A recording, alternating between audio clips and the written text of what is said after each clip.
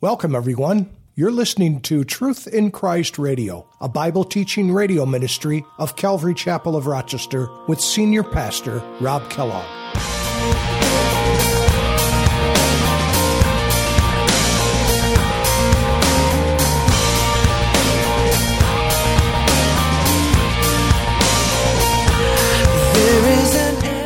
Maybe you do come to Christ, with blind faith, but you don't have to. Look at the evidence. Some of the smartest people, the greatest intellects the world has ever known, they have looked into these things. You've heard of me say this before, but Sir Robert Anderson, he was an officer in the Scotland Yard, a very smart man, able to take details, specific details, and a brilliant mind, able to put these things together and know the veracity of whether something was true or not. He gets radically saved because he's thinking, I'm going to disprove the Bible. And in the process of doing it, or trying to do it, he gets wonderfully saved and writes some of the greatest books that we know. Amazing is your love. How can I keep from shouting your name? I know I am loved by the King, and it makes my heart wanna sing.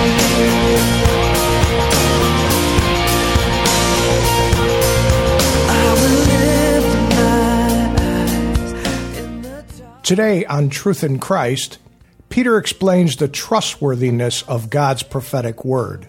Welcome to our study for today. Pastor Rob finalizes chapter 1 of Peter's second epistle by analyzing the prophetic word of God. Peter's experience at the transfiguration of Jesus must have been amazing to him, but the testimony of God's word about Jesus was even more sure than Peter's personal experience. The fulfillment of the prophetic word confirmed is certain and reliable testimony of the truth of the Scriptures. And now, let's open our Bibles to 2 Peter chapter 2, starting in verse 19, and follow along with Pastor Rob. They can lock their jaw. They can lock onto it, and let me tell you, you're going to have to kill that dog sometimes to get his mouth off it when he's determined to hang on to it. You can pick him up and hold him, and he'll just remain on there like a fish on a hook. We need to be that way with the Word of God. Verse 16, he says, "For we did not follow cunningly devised fables, when we made known to you the power and the coming of our Lord Jesus Christ." Again, but we're eyewitness. We were inspectors. We were spectators. We saw this very thing. And that's why an eyewitness account in the court of law in our land is so important. It's the one thing that can send somebody to jail for a very long time. When there's one eyewitness, and you've got a jury saying, we agree that this person believes that what they saw, and we can't deny it. All the things add up. That's where they were at that time, and they heard this, they saw this. And an eyewitness account is so important. And the Gospels were written by eyewitness accounts, not stories that were handed down through the ages, as some liberal scholars will tell you. No, they were eyewitness accounts. Peter, James, and John were eyewitnesses. In Matthew chapter 17, let me just read it. You remember. It says, "Now after 6 days, Peter, James, and John, his brother, led him up to a high mountain by themselves, and he was transfigured, Jesus, before them. And his face shone like the sun, and his clothes became as white as the light. And behold, a bright cloud overshadowed them, and suddenly a voice came out of the cloud, saying, 'This is my beloved Son, in whom I am well pleased. Hear him.'" Notice, that's God the Father saying, "Listen to my Son. I've created him for this purpose. Hear him." And when the disciples heard it, they fell on their faces and were greatly afraid. And who was there with him on that Mount of Transfiguration? None other than Moses and Elijah, representing the law and the prophets. And they fell on their faces, but Jesus came and touched them and says, "Arise, do not be afraid." And when they lifted up their eyes, they saw no one but Jesus. And Jesus giving them a foretaste of what was coming. But eyewitnesses, you can look at Luke chapter 1, verses 1 through 4. It says, "Inasmuch as many have taken in hand to set in order a narrative of those things which have been fulfilled among us," Luke would say to this man called Theophilus. Notice what he said. "Just as those things were from the beginning, were eyewitnesses and ministers of the word. They delivered them to us, and it seemed good to me also, having had perfect understanding of all things from the very first, to write you an orderly account of Jesus' life, death, and resurrection." Again, eyewitnesses. And what does it say in Acts chapter 1? Luke, being the author of the Gospel of Luke as well, he says, the former account, speaking of the Gospel of Luke, I made, O Theophilus, of all which Jesus began both to do and to preach, until the day in which he was taken up, after he, through the Holy Spirit, had given commandments to the apostles whom he had chosen, to whom he also presented himself alive, notice, after his suffering, by many infallible proofs. Infallible proofs. Those are unmistakable proofs that were seen by the enemies of God and also the church. Even the Roman guards had to be paid to keep their mouth shut from what really happened. And they would also save their life in the process. Because they were supposed to be guarding that tomb, and that angel came down and opened that tomb, and those guys hit the bricks. And in that day and age, if you let your prisoner go, or if you weren't watching what you were supposed to be watching, you could be put to death.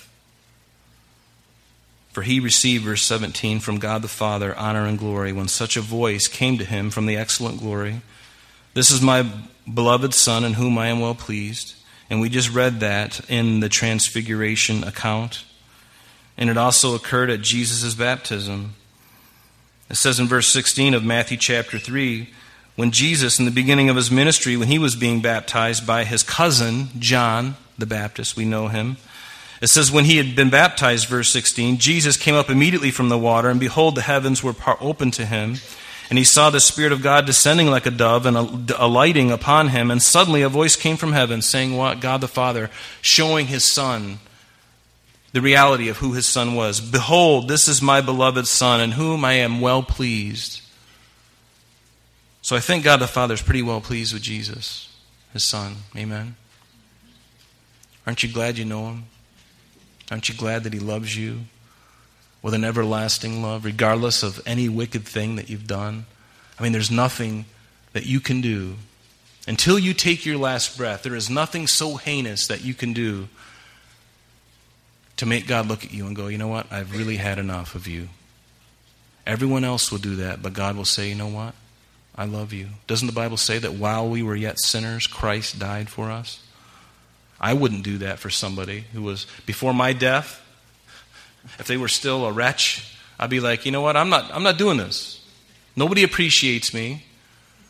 Nobody realizes what I've done or am doing for them. Just forget it, I'm going fishing. I'm going to go hang out at Lake Sacandaga up in the mountains. But no, while we were yet sinners, Christ died for us. How great of a love is that? Greater love has no man than this, than that he laid down his life for his friends. And didn't he call us friends?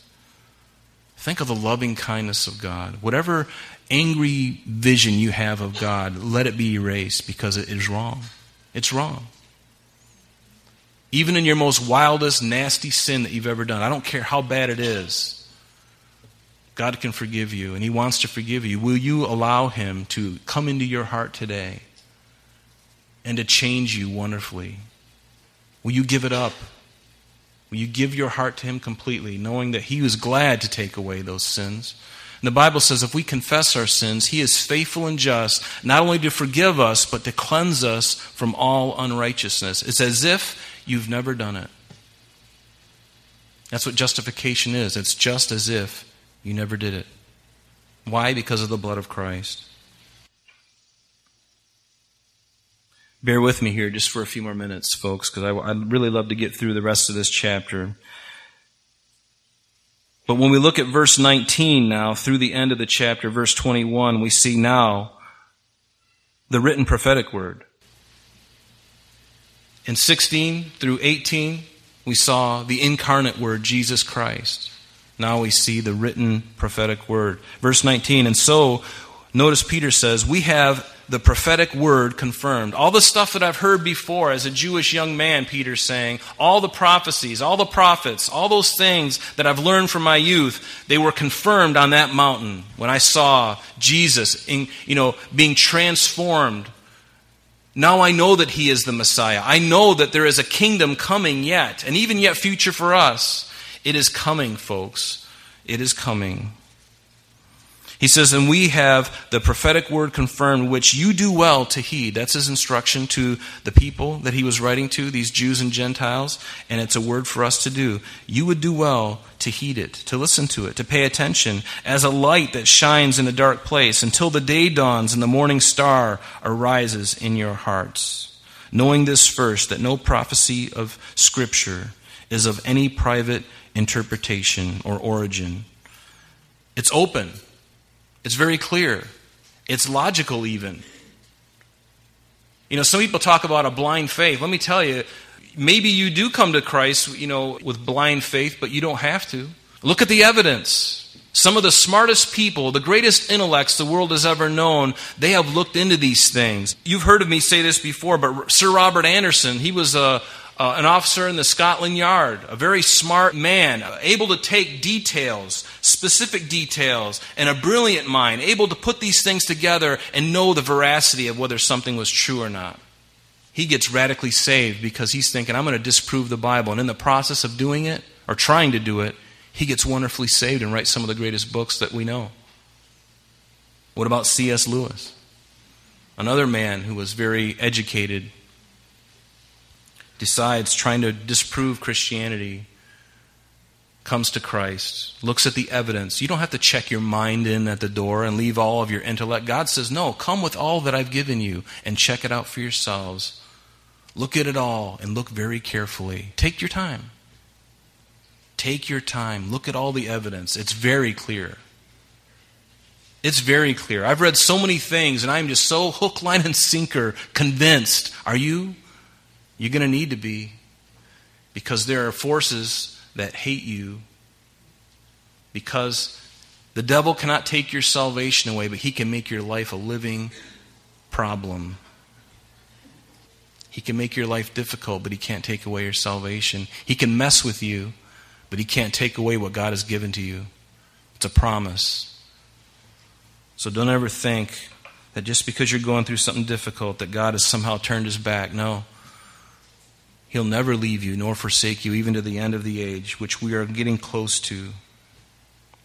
God invites you, check out the facts. Don't just believe in some guru on top of a mountain exploring his inner self and his empty mind. No, the facts are there. You can intelligently look at them and come to faith very simply. A child can do it. The gospel's not hard to understand. Verse 21, the prophecy never came by the will of man, but holy men of God spake as they were moved by the Holy Spirit. This is called inspiration of the Scripture. This is when God imparts knowledge to a man, and I don't quite understand it. And there's only a handful of people who can claim this. And God made sure that his word was preserved well for all of us to have copies of. No other document in the history of the world, folks, is like this that we hold. Did you know that even when they found the Dead Sea Scrolls in 1947, as they began to look at those scriptures that were handwritten on parchment, and they were in jars in a very dry and arid place. I've been there. I've seen them. I mean, not the scrolls, in the Israel Museum, but I've seen the land. I've seen the cave that the scroll of Isaiah and other scrolls were there in the cave, and it was so dry and arid. It was the perfect place to preserve something for hundreds of years, for over 1,000 years. The oldest manuscripts that we have now, when they found the Dead Sea Scrolls, they realized that now they had, and they compared them, they were identical. And yet those scriptures that they found in the Dead Sea predated in history the oldest thing that we had by 1,000 years. That's incredible. Over 1,000 years. And they were identical. Nothing lost in translation. God knows what he's doing. But they were written down. Peter's saying, the prophecies in the Bible, they didn't come by the will of man, but holy men of God, notice, they spake as they were moved by the Spirit of God. So when did this happen? We can see that Jesus' birth was foretold. And I'm just going to bullet these to you, okay? You can write them down, or you can listen to the podcast or get the CD or go on our website and listen to them again. But for the sake of time, I'm just going to hammer you with these scriptures. Isaiah 7:14. What did the prophet say about Jesus? Isaiah 7:14, his birth foretold, 700 years before Christ was born. Therefore, the Lord himself will give you a sign, speaking to Ahaz. Behold, the virgin shall conceive and bear a son, and shall call his name Emmanuel. In Isaiah 9, verse 6, for unto us a child is born. We have this on all of our Christmas cards. For unto us a child is born, unto us a son is given, and the government will be upon his shoulder, and his name will be called Wonderful, Counselor, Mighty God. This baby is Mighty God. Everlasting Father, the Prince of Peace. Are you kidding? This is who this is? Yes. Equal with God the Father. The Son and the Holy Spirit are equal. What about Micah 5 verse 2, prophesying again of Jesus' birth? But you, Bethlehem, Ephrathah, in Bethlehem, though you are little among the thousands of Judah, yet out of you shall come forth to me the one to rule in Israel. And Jesus will rule again. When we come back with him in Jesus' second coming, you, brothers and sisters, if you're a born-again believer, you are going to rule and reign with Jesus for 1,000 years. And it gets even better than that, but I'll save it for another time. But what about Jesus' crucifixion? Psalm 22. We're just going to look at verse 12 through 18. Many bulls have surrounded me. David speaking. Many bulls have surrounded me. Strong bulls of Bashan have encircled me. They gape at me with their mouths like a raging and roaring lion. I am poured out like water. All my bones are out of joint. My heart is like wax. It has melted within me. My strength is dried up like a potsherd. My tongue clings to my jaws. You have brought me to the dust of death, for dogs have surrounded me. The congregation of the wicked has enclosed me. Notice, 1,000 years before crucifixion was even invented, David, by inspiration through the Spirit of God, says in verse 16, they pierced my hands and my feet. That wasn't the Jewish way to do capital punishment. It was stoning. So he's saying, they pierced my hands and my feet. I can count all my bones. They look and they stare at me. They divide my garments among them. And for my clothing they cast lots. What about Isaiah 53? We know that very, very well. In verse 4, surely he has borne our griefs. Whoever the suffering servant is that Isaiah is talking about, we know it's Jesus. Surely he has borne our griefs and carried our sorrows, yet we esteemed him stricken, smitten, and afflicted. But he was wounded for our transgressions. He was bruised for our iniquities. The chastisement of our peace was upon him, and by his stripes we are healed.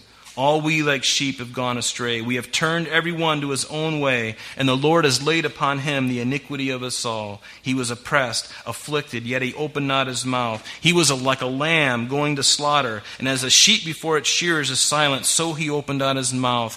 What about Jesus' resurrection? Psalm 16. Again, David, under the inspiration of the Spirit of God.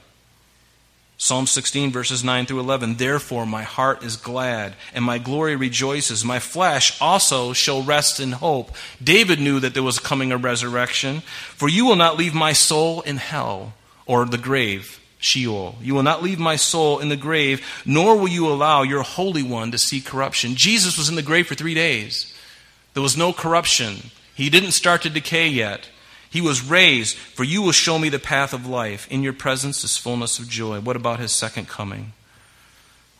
In 2 Samuel, chapter 23 and verse 2, David, it says, now these are the last words of David.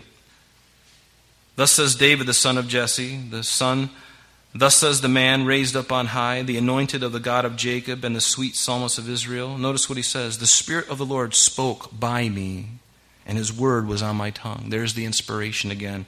And what did David speak about? We look at Psalm 2 and we can see him prophesying about not only Jesus' second coming, but the millennial reign.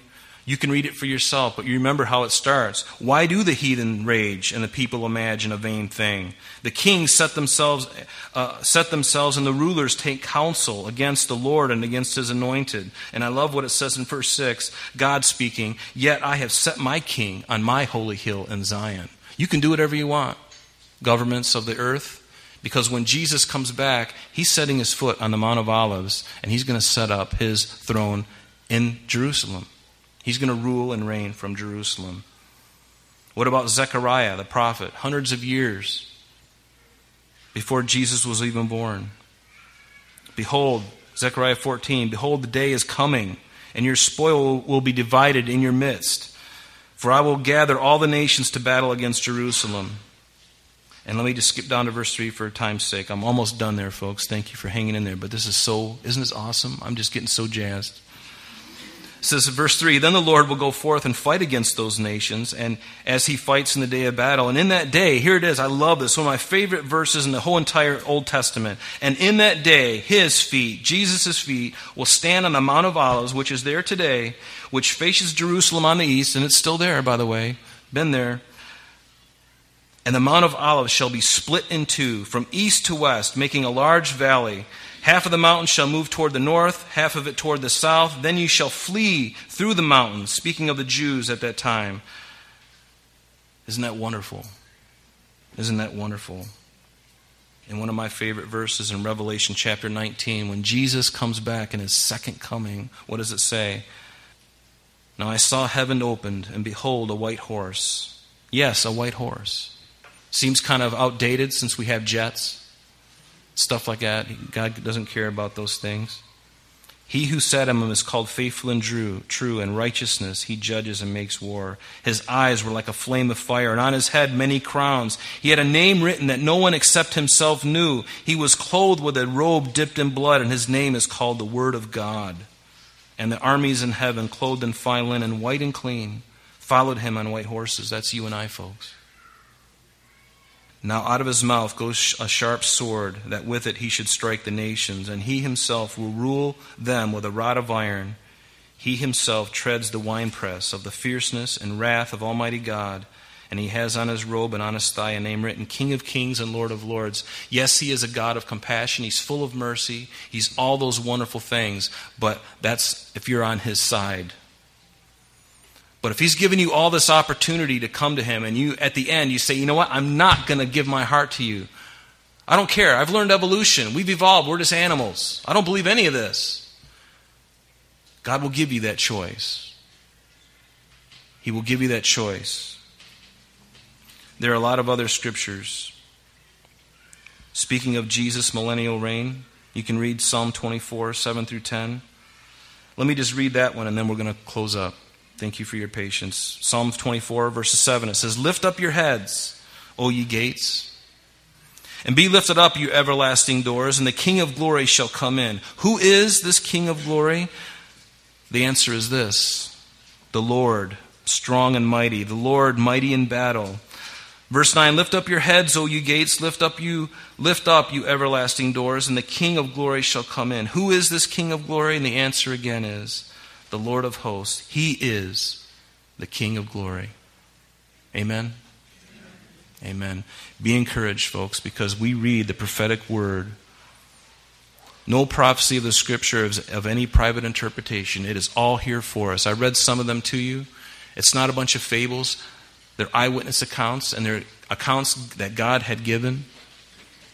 And he puts there's another verse in Psalms that says, I have put my word above all my name. It's one of my favorite verses too. He's put his word, not only Jesus, but he's also putting his prophetic word above all his name. And if that's not good enough, oh my, it's good enough for me. Is it good enough for you? Know that God loves you, folks, and be encouraged, but draw close to him and let him take control of your life again. Get on your knees again. Pray. Get into the Word of God. Be encouraged. Let's stand and pray. Father, we thank you for this time. Lord, I thank you for the patience of my brothers and sisters. Lord, encourage all of us as we go from this place. Lord, we ask it in Jesus' name. Amen. Amen. God bless you. I'm sorry, that's all the time we have for today, but please join us next time as Pastor Rob continues our study in Peter's second epistle. Calvary Chapel of Rochester is located at 2503 Browncroft Boulevard, Rochester, New York, 14625. You can reach us at our church office between 9 a.m. and 4 p.m. Monday through Friday at area code 585-586-3140. If you would like to have an audio CD of today's message mailed to you in its unedited form, simply mention today's date when contacting our church office, and that number again is 585-586-3140. You can also contact us via the web by logging on to www.calvaryrochester.com. There you will be able to access a number of useful things such as information concerning our beliefs, ministry and contact information, our location and service times, and much more. You can even download the radio and sanctuary messages in MP3 format free of charge from the resources link. To listen to Calvary Chapel of Rochester Sanctuary messages or Truth in Christ Radio on your mobile device, just subscribe to both through Google Play or Apple Podcast. We are so glad that you could join us today, and if there is any way that we could bless you in your walk with Jesus Christ, please don't hesitate to call our church office. Remember, Jesus said, "I am the way, the truth, and the life, and for this cause I have come into the world, that I should bear witness unto the truth. Everyone who is of the truth hears my voice." May God bless you in abundance today as you walk with Him. And until next time, this has been Truth in Christ.